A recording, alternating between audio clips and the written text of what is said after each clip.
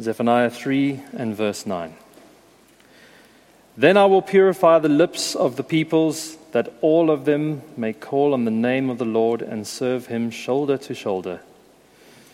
From beyond the rivers of Cush, my worshippers, my scattered people, will bring me offerings. On that day, you, Jerusalem, will not be put to shame for all the wrongs you have done to me, because I will remove from you your arrogant boasters. Never again will you be haughty on my holy hill. But I will leave within you the meek and humble. The remnant of Israel will trust in the name of the Lord.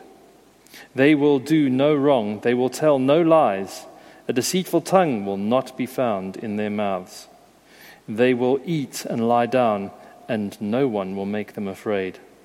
Sing, daughter Zion. Shout aloud, Israel.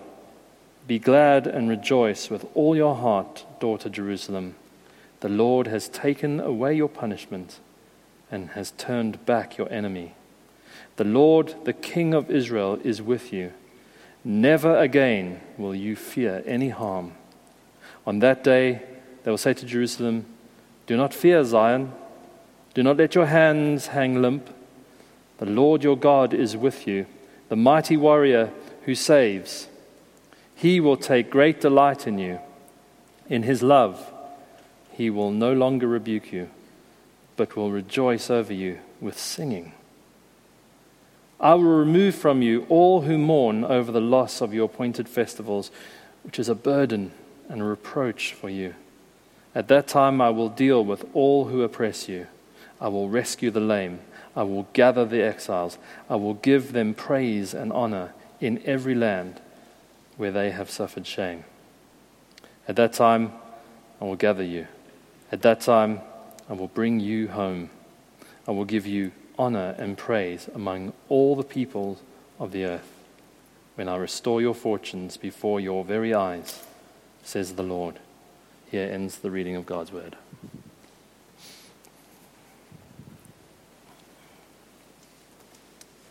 Brilliant.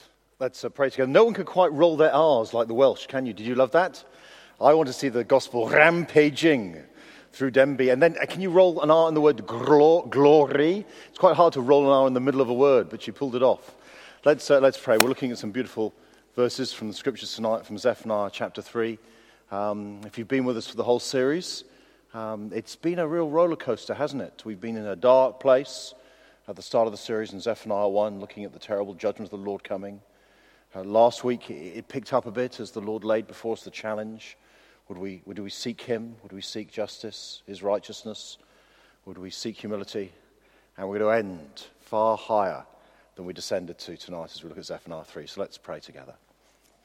Our Father in heaven, we thank and praise you for your word that is truth and life. And we ask now that as we come to it again, we'd hear your voice. You'd speak into our hearts, and as you speak, so you'd fill us with such a glorious vision of all you promise for us in the Lord Jesus, that we might have hope in this world and security for the life to come, for his name's sake. Amen. So there are a few slides that will follow through on the sermon. I'll put a question up on the slide. It's this: what are your hopes for the future? Because I think a lot of us have got slightly less optimistic over the last 6 months. I think that's true of our nation. That the combination of the terror attacks and then that the fire in Grenville has meant that I think we're less hopeful about our future. We're more pessimistic. You throw the insecurity of Brexit into the equation and people aren't quite sure what's around the corner.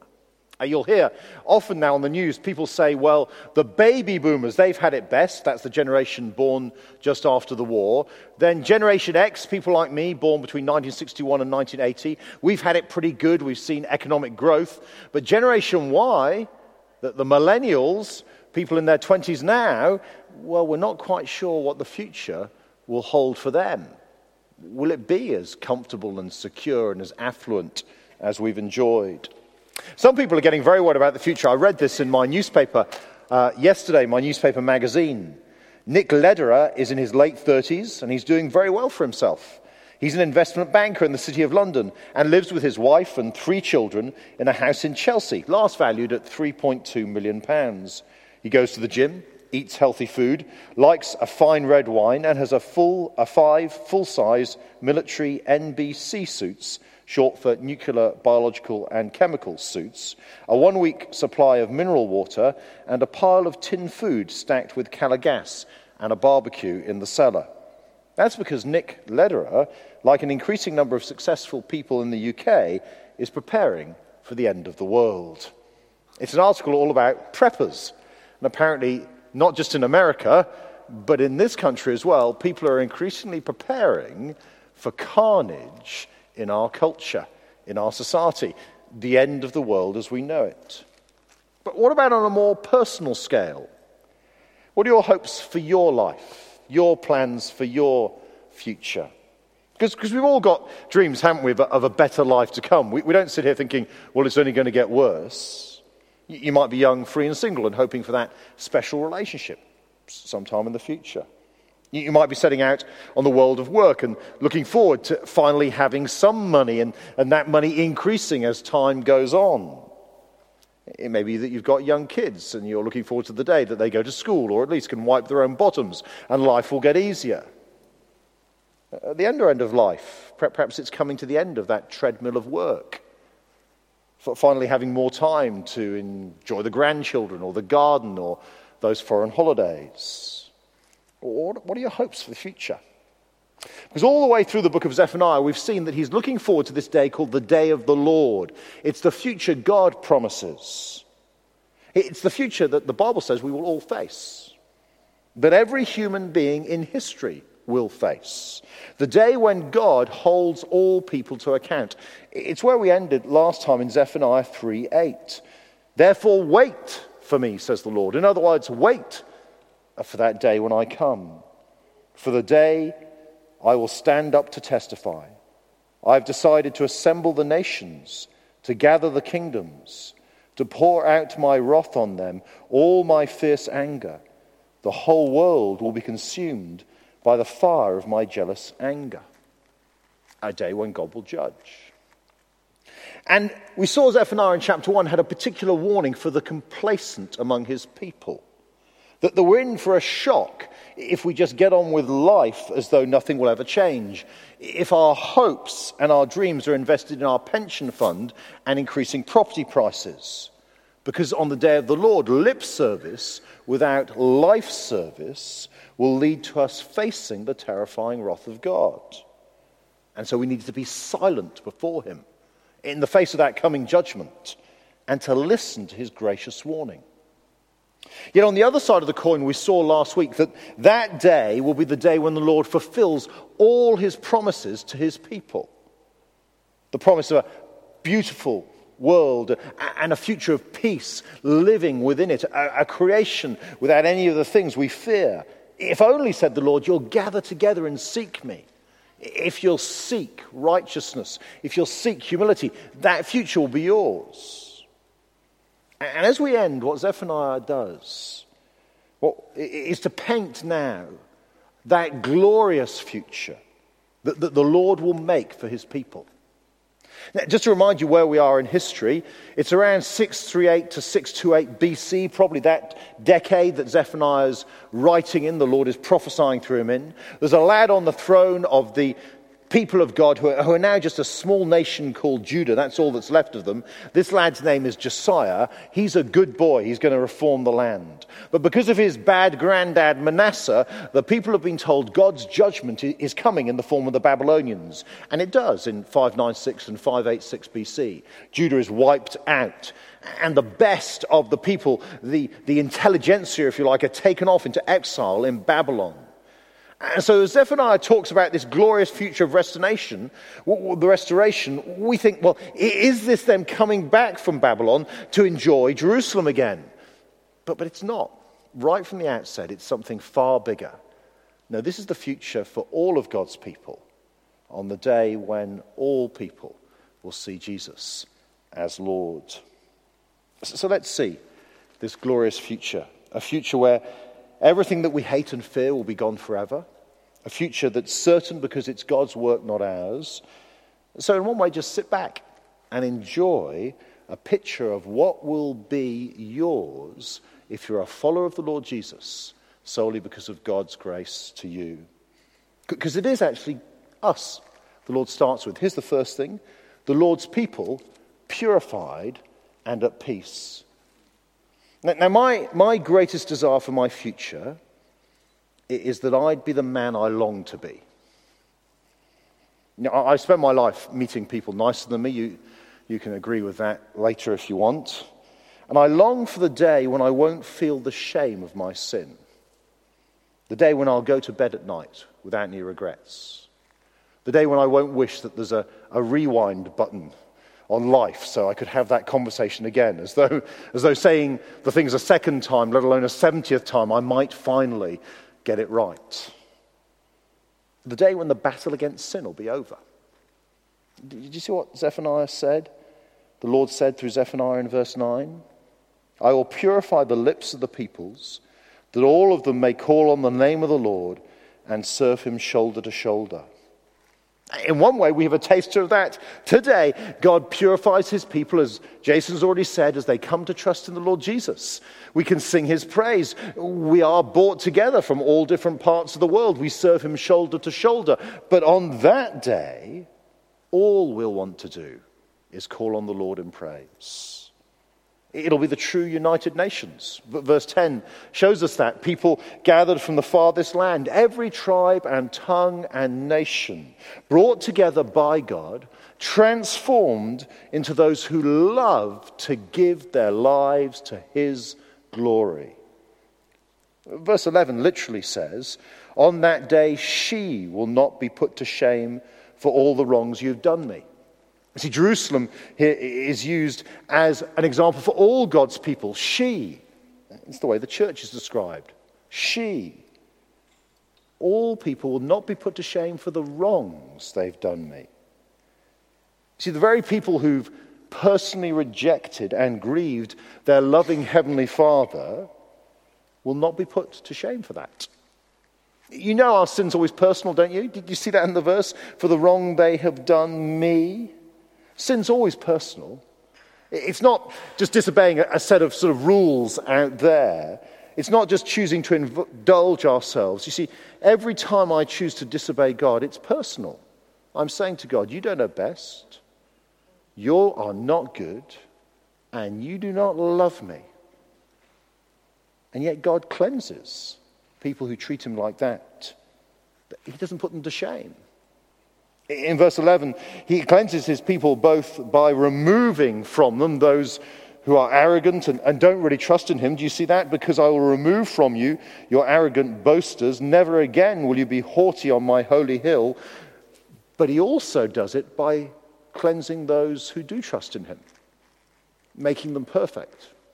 Those who've struggled with a weak and wavering faith, well, he transforms them. Did you see that in verse 12? But I will leave within you the meek and the humble. The remnant of Israel will trust in the name of the Lord. And meek has that idea of relying on the Lord. Humble, the idea that you recognize your failures, your frailties. Jesus actually said much the same thing in Matthew 5, in that famous passage, the Sermon on the Mount. He said this, Matthew 5:3, blessed are the poor in spirit, for theirs is the kingdom of God. That's the humble, the poor in spirit, those who recognize that they are sinners before a holy God. And verse 5, blessed are the meek, for they will inherit the earth. Those who know that they're dependent on God for everything. You see, if you're not a Christian here tonight, you need to understand that the Lord's people in the Bible are never perfect. We had a couple round this week, to chat about some of the things in marriage. And what was lovely was the way that they asked me questions saying, look, Daff, how is it that you control your anger? And when you have those frustrated and ungodly thoughts, how is it you continue to be kind and loving to Boo? And I just had to say, I don't. I didn't. But that's the nature, isn't it? Poor in spirit. John Newton, the man who wrote that hymn, Amazing Grace, said at the age of 82 this very famously: "My memory is nearly gone, but two things I remember, that I am a great sinner and that Christ is a great Saviour." The meek, the humble. And that's why verse 12 and 13 are so precious, because do you see what the Lord will make people like that? Look at verse 12 again, at the end. "The remnant of Israel will trust in the name of the Lord." Or literally, they will take refuge in his name. They will throw themselves wholeheartedly on his promises day in, day out. Not wavering in their trust, but knowing there is nowhere better to go than the arms of their loving God. And verse 13, they will do no wrong. They will tell no lies. A deceitful tongue will not be found in their mouths. Our actions will only be good. Our words will only be true. We'll only say kind things. We'll only encourage others. Our lives and lips will be transformed. There'll be no regrets and no shame and no guilt. We'll be a perfect people. And the result is we enjoy a perfect peace. Did you see that at the end of the verse? They will eat and lie down and no one will make them afraid. Do you know when you relax over a meal? When you sleep really deeply? It's when you know you're safe. It's when you're so secure. When you literally have all the time in the world. Because you're not anxious about the future, about what you have to do, or what you have to achieve, or what you have to become, about how you look, or how the kids are doing, or what's happened to your aging parent overnight. No, you're in a perfect world. No fears, just peace. Can you imagine that? Can you imagine a life of no pride and no wrong, no lies and no fear, a life where all you are is humble and righteous and truthful and secure and permanently at peace? Don't you want to be that person? It isn't so much of the misery in our lives because we're not that person. I long to be that person. And do you know one day I will be. I will be. You will be. If you trust in the Lord Jesus Christ. Because this is God's work in us. This chapter is riddled with one of the most precious little expressions in the Bible. It comes again and again. It's probably the most repeated expression in the Bible in this chapter. I will purify. I will remove. I will leave. I will, says the Lord. I will, I will, I will. There's nothing here about you have to. It is only I will. A promise. You see, the only world that will work is a world filled with people who are the way that they should be. How they were created to be. And it's only in a world of sin-free people that you can enjoy this sort of safety and peace. And that includes a sin-free you and a sin-free me. And when you experience what God does for you, then there can only be one response. You see, when God makes you like this, there's only one thing that you want to do in response. And it's the second thing we see. The Lord's people rejoicing and rejoiced over. Look at verse 14. Sing, daughter of Zion. Shout aloud, Israel. Be glad and rejoice with all your heart, daughter of Jerusalem. Now, I don't know about you, but in general, I don't find people who tell me to be happy very helpful. You know, when someone says to you, cheer up, usually you want to punch them. That's the sensible thing to do, because it doesn't help. Why should I be happy? Why should I rejoice? Well, you won't find any better reasons to rejoice in the world than the reasons in verses 15 to 17 of Zephaniah 3. Rejoice with all your heart. Verse 15, the Lord has taken away your punishment. He has turned back your enemy. He's dealt with the enemy within. He's dealt with your sin. He's taken away the punishment that you deserve from him. That's why, by the way, if you're not a Christian, Christians love singing about the death of their God. The heart of joy is the cross, where our precious Saviour, the Lord Jesus Christ, died. Why? Because even though he is the one through whom and by whom and for whom the whole world was made, the one who we owe everything to, and the one who we have deeply and daily offended personally, he so loves us that he goes to a cross to take his own righteous anger that should be ours upon himself. The one who we've offended takes our offense. And he's dealt with the enemy without death. That's the result of sin, our death in the world, because Jesus died our death for us.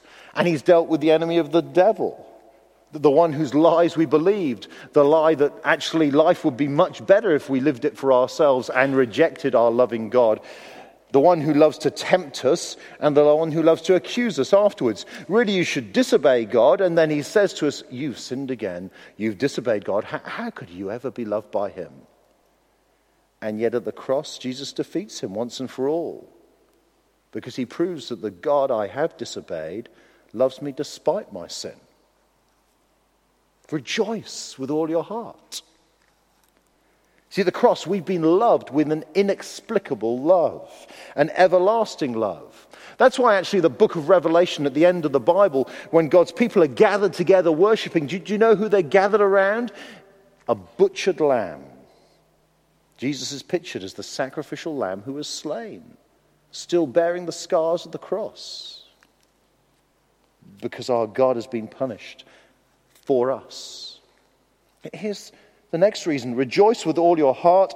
Verse 15, the Lord, the King of Israel, is with you. Never again would you fear any harm. The one who rules all he has made with you. There's no one else to fear because there's no one stronger. There's no one outside his sovereign control. There's no situation that he doesn't rule over. Now, we know that's true now objectively if we're Christians. We know we have nothing to fear. You've heard people say that before. Regularly they've said to you, oh, you know, most common command in the Bible, do not be afraid. That we know that, don't we, objectively? But on that day we'll know it subjectively. We'll constantly feel the truth of it. That's what he says in verse 16. On that day they will say to Jerusalem, do not fear Zion, do not let your hands hang limp. Sometimes I manage to create weeks where I just can't see how I'm going to hold life together. I actually get breathless and feel pain in my chest. And before you reach for the defibrillator at the entrance over there, it's not a heart problem, it's a stress issue. Do you know that experience where life just seems to be charging at you? You're caught in the headlights of life and you freeze and you just can't see how you're going to get out of the way? But on this day, I will finally fully know that the Lord has my times in his hands. I'll know it, and I'll never be afraid again. I won't think it's up to me. You won't think it's up to you. Do you see, it's repeated again in verse 17. The Lord, your God, is with you. And what sort of God is he? The mighty warrior who saves. And we'll know that he's mighty to save because where we'll be surrounded by a great multitude of people we've never ever met before, from every tribe, tongue, and nation, a multitude we can't count, stretching on into the distance. There aren't enough chairs in the history of creation to sit on. We'll be standing anyway. The Lord is mighty to save. But the most extraordinary reason to rejoice comes at the end of Zephaniah 3:17. Do you see this one? Rejoice with all your heart. He will take great delight in you. In his love he will no longer rebuke you, but will rejoice over you with singing. Literally it says, he will be quiet in his love. I think it probably has more of a sense of the Lord quiet, still, not speaking, almost in wordless adoration over the beauty of what he has made through his creative and redemptive sovereign love. It might be slightly blasphemous to say this, so forgive me if it is, but I think it's the sense of the Lord speechless before the beauty of what he's made, speechless as he looks down upon us. Speechless but not songless, because he sings. You see, the God who we have so deeply failed, so deeply disobeyed, loves us so much that he makes us into something so beautiful that he sings over us. The God whose world we have wrecked with our sin sings because we are his people. The God whose image we have so marred in us through the ugliness of our actions and the cruelty of our words restores us to the image of his Son, washes us clean, and then conforms us perfectly to the likeness of Christ. Because in the end, it's not that God sings over you and me as we are in ourselves. No, he sings over us because he has finally, in the Lord Jesus, brought us back to that most glorious thing we are created to be, a person made in the image of God. He's conformed us totally to the likeness of his Son. See, that's to be the Lord's eternal attitude over you if you're a Christian. The Lord's eternal attitude over you. He will spend forever, we will spend forever, with the joy of the Lord's song ringing in our ears. We will sleep and we will wake to the beautiful chorus of our God. That is all we will know as we sing and rejoice in him. So he delights to rejoice and sing over us because of what he's made us. Now, that's what history's about. That's what history's about. That is what the Lord is doing in the creation. That's all that matters in history. That's where we're going. That's what science is about. You know, all this understanding of our planet, why things happen the way they are. Well, the only reason that the world is the way it is so that future becomes a reality, where we will sing over the Lord and he will sing over us. It's what philosophy is about. It's why our minds are the way they are and why the universe is the way it is so that that day happens when that is all we will know. The Lord's people gather together in perfect joy because they know he has dealt with their punishment, but because they know him rejoicing over them. That forever. And on that day, do you know everyone will know that? Because this is the last thing to say. The Lord's people will become the praise of all the earth. Now, the verse 18 is a little tricky, and I'm not going to pretend to you that my Hebrew is any good to help me whatsoever. I think the translation that seems to make the most sense is this: I will gather those who grieved because of your appointed festivals, the one who in the imposition was a reproach. In other words, what we've seen in Zephaniah is this constant warning. If you claim to be one of my people, but actually your heart is not given in humble service to me, then you're not really one of my people. And here, the Lord says, I'm going to cleanse from my people all those who basically think that worshipping me is a bit of a drag. I mean, they've gone along with it, but it's all a bit of a bore. It's a bit like the same principle we saw back in verse 11, where the Lord says, I'll get to purify everyone who wasn't really humble before me, but thought they could sort their own lives out. And as he purifies his people on the outside, then he purifies the heart and the action of the true believer. And often that's a purity coming to people who've suffered for his name. Have a look at verse 19. At that time I will deal with all who oppressed you. I will rescue the lame. I will gather exiles. I will give them praise and honor in every land where they have suffered shame. Suffered shame. That's what the Lord expects to happen to his people. Do you know Jesus said this in John 15? John 15, verse 18, if the world hates you, keep in mind that it hated me first. If you belong to the world, it would love you as its own. As it is, you do not belong to the world, but I've chosen you out of the world. That's why the world hates you. You see, if you live for God in a world that has rejected him, you will be rejected. If you seek to proclaim the truth about God in a world that has oppressed it, you will be oppressed.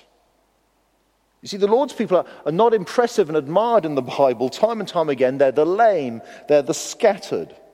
And I think that's what it increasingly feels like to be a Christian in our world today, in the Western world, an exile, not quite at home in the London of 2017. But because the attitudes and actions of our culture around us seem so alien to us. And if you're not feeling an exile, or the concern is, are you conforming too much to the world? I mean, is it only me? Or do you also feel a little bit like, increasingly, you just don't fit in? You go to the BBC News website, and you think the things that you value and believe in as I read the news are just not the things I value and believe in. I was chatting to one mum recently. She was very honest. And she said, look, I'm afraid for my kids. Do you know why she was afraid for her kids? Not because she didn't think they'd get a good education or she didn't think that they'd grow up healthy. She was afraid because she had realized that for them, growing up following Christ in this culture would mean they didn't fit in. And what do you want when your kids go to school? You want them to fit in, don't you? You don't want to be the kid that's on their own getting bullied in the playground. But she realized if they were going to live for Christ, they would not fit in. They wouldn't be able to get necessarily the jobs they wanted. They were going to find life hard. I helpfully told her I think they were going to find life worse than hard. So we need to get used to a world that mocks us. That's actually the normal life of God's people, the normal Christian life. They mocked Jesus. They spat upon him. They lied about him. And even though he never did anything wrong, they crucified him. And so if we follow Jesus, that is the road we will walk. You see, that glorious promise of verse 19, I will give them praise and honor in every land where they have suffered shame. That promise is so much more real to our brothers and sisters in Pakistan. If you're a Christian in Pakistan tonight, you do not know that you are safe from your neighbors, from the authorities.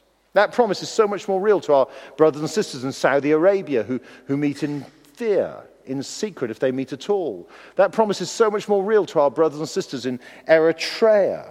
But I think that promise is going to become more and more valued by us. I will give them praise and honor in every land where they have suffered shame. Because on that day, do you see what the Lord promises, verse 19? At that time I will gather you. At that time I will bring you home. I will give you honor and praise among all the peoples of the earth when I restore your fortunes before your very eyes. Praise and honor in the very place where you've suffered shame, and then the praise and honor escalates. Praise and honor then amongst all the peoples of the earth. In other words, there will not be a place in the world where it will not be that Christians are recognized as having served and worshipped the true and living God. Because there won't be a place in the world where Jesus is not Lord. The cry in New York will be, Jesus is Lord. The cry in New Delhi will be, Jesus is Lord. The cry in every university across the earth will be, Jesus is Lord. The cry at a broadcasting house, the BBC, will be, Jesus is Lord. The cry in Mecca will be, Jesus is Lord. And we will bask in the praise and the glory of our God. We'll be caught up in an honor and praise that's his. 2 Thessalonians 1, we looked at last week. It's on the screen. Let me just read you verse 9 and 10 again. Talking about the day when the Lord Jesus comes, Talking about those who've oppressed his people, Paul writes, they will be punished with everlasting destruction and shut out from the presence of the Lord and from the glory of his might on the day he comes to be glorified in his holy people and to be marveled at among all those who've believed. This includes you, because you've believed our testimony to you. You see, all those who've rejected the gospel, punished by God. But do you see where the Lord Jesus is glorified? In his holy people. He is glorified in you.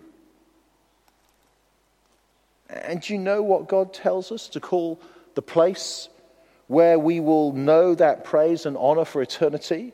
The place where all the shame and the pain will end? Did you see what he called it in verse 20? I will gather you. At that time I will bring you home. That's what God calls it. Home. It's the place where we belong. It's the place where we're going. The place where all the struggles will end. It's where we will be the people we will long to be. It's where we will only know joy forever. It is home. It's the place where we will live in safety. That's what home should be, shouldn't it? That's what you love about going to home now. It feels safe and familiar, and sometimes it's like when you sit down in your favourite armchair at home, there's just a sort of involuntary physical response. You know, all the struggles of life, they're still going on, but because you're sitting in your favourite armchair at home, it's all right. Well, take that feeling of security and multiply it infinitely, and that is what this home will be like. And I won't care how loud the music is, because it will be the singing of my Lord over me and my singing over him. And do you know why this future's certain? Well, did you see it again? That repeated word, I will remove, I will deal, I will rescue, I will gather, I will bring you home, I will give, I restore, I will, says the Lord. I will, says the Lord. So what are your hopes for the future? Is this your hope for the future? Because if you're a follower of the Lord Jesus Christ, this is your future. There is no better future than this. The Bible ends with these words, Revelation 22:20. He who testifies to these things says, yes, I am coming soon. Amen. Come, Lord Jesus. The grace of the Lord Jesus be with God's people. Amen.